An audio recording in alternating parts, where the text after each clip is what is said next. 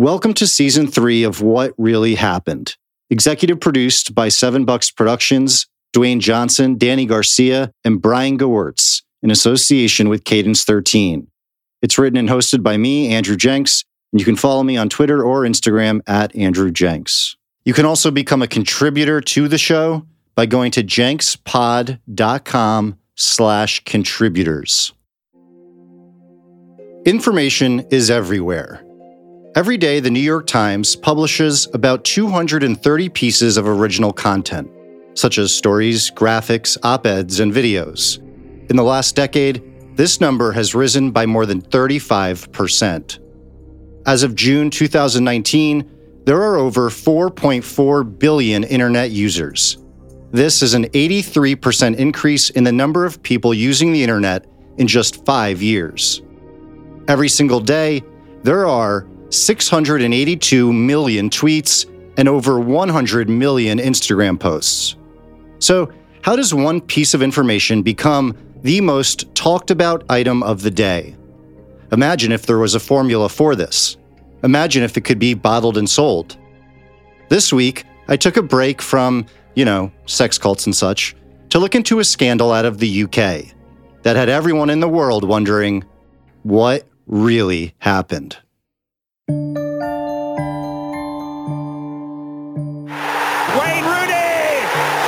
Rooney scores for Manchester United. Wayne Rooney is a soccer phenom. There's nothing the goalkeeper can do about that. That's vintage Wayne Rooney, and that's sheer ability. Rooney's delivery. Oh, it's a sensational goal! Wayne Rooney, record breaker. Do you believe it? It's Wayne Rooney, of course you believe it.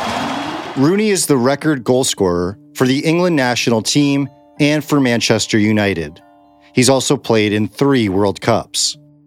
Rooney is married to a main character in today's story, Coleen Rooney. They've been childhood sweethearts. She's been in the press since the age of 16, a very, very young age. Lizzie Cundy is a TV personality. She was previously married to soccer player Jason Cundy and is friends with Coleen Rooney. We've seen them sort of blossom and grow up together. Coleen doesn't chase the press.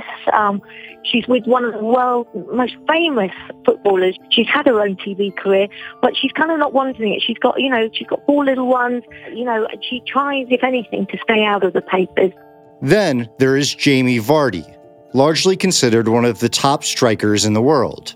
In other words, he scores a lot of goals. And Jamie Vardy has done it again for Leicester. Oh, what a goal by Jamie Vardy. Nobody can stop Jamie Vardy right now. Vardy is married to the other star of today's episode, Rebecca Vardy. Now, Becky Vardy is a little bit different. Lizzie is also friends with Rebecca. She's been on lots of reality sort of TV shows. She's often on our TV screens, popping up on debates. And she likes the limelight. And there is nothing wrong with that. But as you can see, 2 very different characters. Rebecca was a former contestant on the reality series I'm a Celebrity, Get Me Out of Here. She regularly appears on talk shows like Loose Women, Good Morning Britain, and This Morning.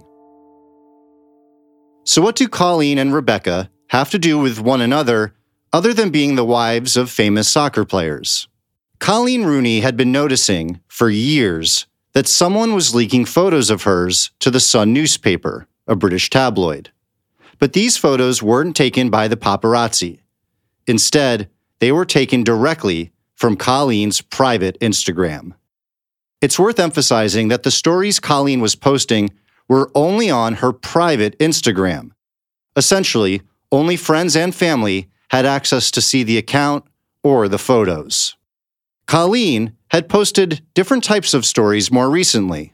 There were the outlandish stories she had posted, like Coleen and Wayne going to Mexico to get a controversial gender selection treatment for their next child, to the more mundane stories she had posted, like the Rooney's family's basement being flooded. So who was getting a hold of these photos and giving them to the Sun newspaper? Coleen was determined to find out. And apparently, she did. On October 9th, 2019, Coleen Rooney posted a message on Twitter and Instagram that shook England. It read, For a few years now, someone who I trusted to follow me on my personal Instagram account has been consistently informing the Sun newspaper, a British tabloid, of my private posts and stories. There has been so much information given to them about me, my friends, and my family, all without my permission or knowledge. After a long time of trying to figure out who it could be, for various reasons, I had a suspicion. To try and prove this, I came up with an idea. I blocked everyone from viewing Instagram except one account. Those on my private account must have been wondering why I haven't had stories on there for a while. Over the past 5 months, I have posted a series of false stories to see if they made their way into the Sun newspaper. And you know what? They did. The story about gender selection in Mexico, the story about returning to TV, and then the latest story about the basement flood in my new house. It's been tough keeping it to myself and not making any comment at all, especially when the stories have been leaked. However, I had to. Now, I know for certain which account, individual, it's come from. I have saved and screenshotted all the original stories, which clearly show just one person has viewed them. It's Rebecca Vardy's account. Rebecca Vardy. Wayne Rooney's wife had just figured out that it was the wife of one of Wayne's teammates from the England national team that had been taking these private posts and secretly giving them to a tabloid. If you're not familiar with Instagram, well, first off, good for you. Second, to fill you in, essentially on Instagram, you can put up what are called stories on your account. If you'd like, you can limit who sees these stories. You can decide who of your friends or followers sees them. It seems Colleen made it so that only one person, Rebecca Vardy, could see them. And so when these photos made it to the press, it was only possible that Rebecca was the one leaking the stories. The New York Times said Colleen was, quote, a detective who ran her own sting operation to expose the person who had betrayed details about her family life to one of those tabloids. Vox called it a master class in scene setting and plot building. News outlets, blogs, YouTube channels in Britain all went mad. A very public row has broken out between the wives of two high-profile footballers. Wayne Rooney's wife, Colleen, has accused Jamie Vardy's wife, Rebecca, of leaking stories from her private Instagram account to the Sun newspaper. In happier times, they were friends, in the stands watching their husbands play for England. But today, these wags went to war on social media. Said Lizzie Cundy. She was like, one of the greatest inspectors, like Columbo. In a response back on Twitter, Rebecca said, I wish you had called me if you thought this. I never speak to anyone about you, just as various journalists who have asked me over the years can vouch for. If you thought this was happening, you could have told me and I could have changed my passwords to see if it stopped. Over the years, various people have had access to my Insta, and just this week I found I was following people I didn't know and never have followed myself. I'm not being funny, but I don't need the money. What would I gain from selling stories on you? I liked you a lot, Colleen, and I'm so upset that you have chosen to do this, especially when I'm heavily pregnant. I'm disgusted that I'm even having to deny this. You should have called me the first time this happened. Soon after, Rebecca said she had instructed lawyers to do a forensic investigation on her Instagram account to see who had access to it and when. But there was no turning back. Rebecca never showed evidence that it was not her. Most believe she did this because she was jealous of Colleen's popularity. And the public sentiment was made clear. Everyone felt bad for Colleen Rooney. She had been betrayed. Colleen Rooney has become so celebrated for that tweet. I spoke with Charlotte Wilder, senior writer at Sports Illustrated, and a bit of a Twitter phenom in her own right. It was like watching a sniper take somebody out. There was no room for doubt. It was really just masterfully done and came kind of out of nowhere. And she owned the news cycle. She created her own news cycle. While the Brits have by and large celebrated Colleen's master move, others have said Colleen could have dealt with this differently. It's not like the expression is when they go low, you go lower. Said Lizzie Cundy. I personally wouldn't have done it that way. I think you've got to be careful in this day and age of social media because there's a lot of trolling and bullying, and I think it can get out of control. But you know what? It's Colleen's, it was her prerogative. It's up to her what she felt best to do. And you have to remember, she's had 3 years of constant stories being leaked to the press, and I just think she was sick of it and wanted to out it. But for me, I wouldn't have done it publicly. I'd rather have just, crossed them off my Christmas card list and thought, right, I'm never going to trust them again, and that'd be the end of it. Either way, Coleen Rooney's post was the most talked about on social media that day in the world. To date, it has on Twitter alone 308,000 likes and 56,000 retweets. That's just on Twitter. The second most talked about tweet that day was from a reporter who had posted about a conversation she had with a U.S. Special Forces soldier. A soldier ashamed that the U.S. was leaving behind its Kurdish allies in an ongoing war in Syria.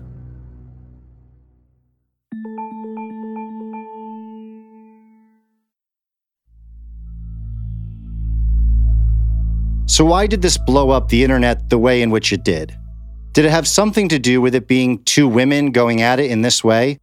Were we all salivating over some sort of catfight? Charlotte Wilder of Sports Illustrated said, I don't think that this is sort of a catfight or female drama at all. I think this is just really ingenious use of the tools at your disposal to find out who is leaking information about your family. I next thought that maybe it was because this was a story about two famous WAGs. A term I definitely am uncomfortable with. WAG stands for Wives and Girlfriends of a Professional Athlete, oftentimes a soccer player. I found this could be used in quite a sexist way, although Lizzie, who calls herself the queen of WAGs, told me to lighten up. For me, I don't think it's a derogatory term. I find it quite funny. I find it endearing. I take it with a pinch of salt. It's a laugh. I think if you take it all too seriously, you're in the wrong game because, but there are a lot of footballers' wives that don't like being called a wag and find it demeaning. But for me, I don't. I'll be honest. I've made a living from it. I made a musical, WAG the musical from it. I talk on many football topics. I know football inside out. I love the game. I live and breathe it. My boys are big Chelsea Football Club supporters. And, for me, I think it's just a fun term. I don't think there's any harm in it. And anyone who thinks there is, I think, is PC gone mad. I think we've got to not take the fun out of life. And it's all a bit of fun. But the WAGs, let me tell you, they've made money out of that term, and there's nothing wrong with that. War of the WAGs was a newspaper headline used across the world. But what this story also shows, it seems, is the importance of pre-existing narratives. In a day and age when there is so much going on, if there is a story about somebody doing something that is in line with what we think of them, it becomes all the more easy to not just believe in the story, but indulge in the story. There was already a specific sentiment regarding Becky Vardy. Vox Media wrote about this War of the WAGs and found quite a few people who didn't have the nicest things to say about Becky. SB Nation soccer writer Kim McCauley said, Becky Vardy has always been shady. It's very obvious she wants to take down Coleen because Coleen has always been the media's favorite WAG, who got all the best TV spots, and Becky wants to take her place. Vox added that Becky in particular is also widely considered inappropriately fame-hungry. Meanwhile, Coleen has the perception of wanting to avoid fame. But being married to one of the most famous soccer players in the world since a very young age has pretty much made that impossible. Oddly enough, the term WAG came into common use in 2006, partly because of Coleen.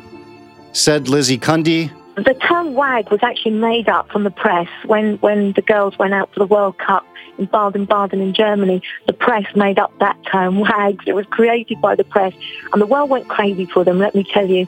It was like the Beatles had come to town. Everyone couldn't wait to see what Victoria Beckham, Coleen Rooney, all the girls, what they were wearing, what they were doing, where they were shopping. They really became the new kind of Hollywood-type stars. Everyone wanted a piece of them. And so, this wasn't just an argument between two famous soccer stars' wives. it was an argument in which the personality traits we already believed they had were on full display.